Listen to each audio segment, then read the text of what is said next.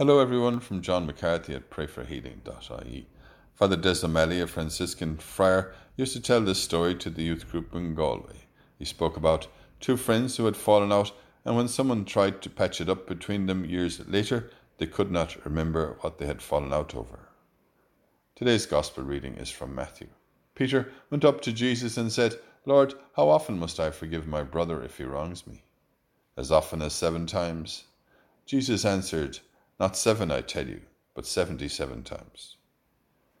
Lord, thank you for our friends and family. Come with your healing grace into any fractured relationships. We ask you to mend our hearts and minds and souls. Through your actions and the actions of your Blessed Mother, we know forgiveness does not come easy.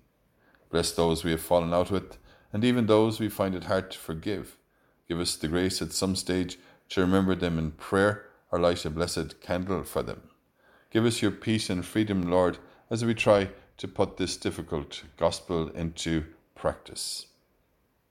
As we say together and pray for one another. Hail Mary, full of grace, the Lord is with thee.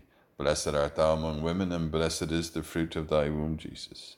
Holy Mary, Mother of God, pray for us sinners now and at the hour of our death. Amen.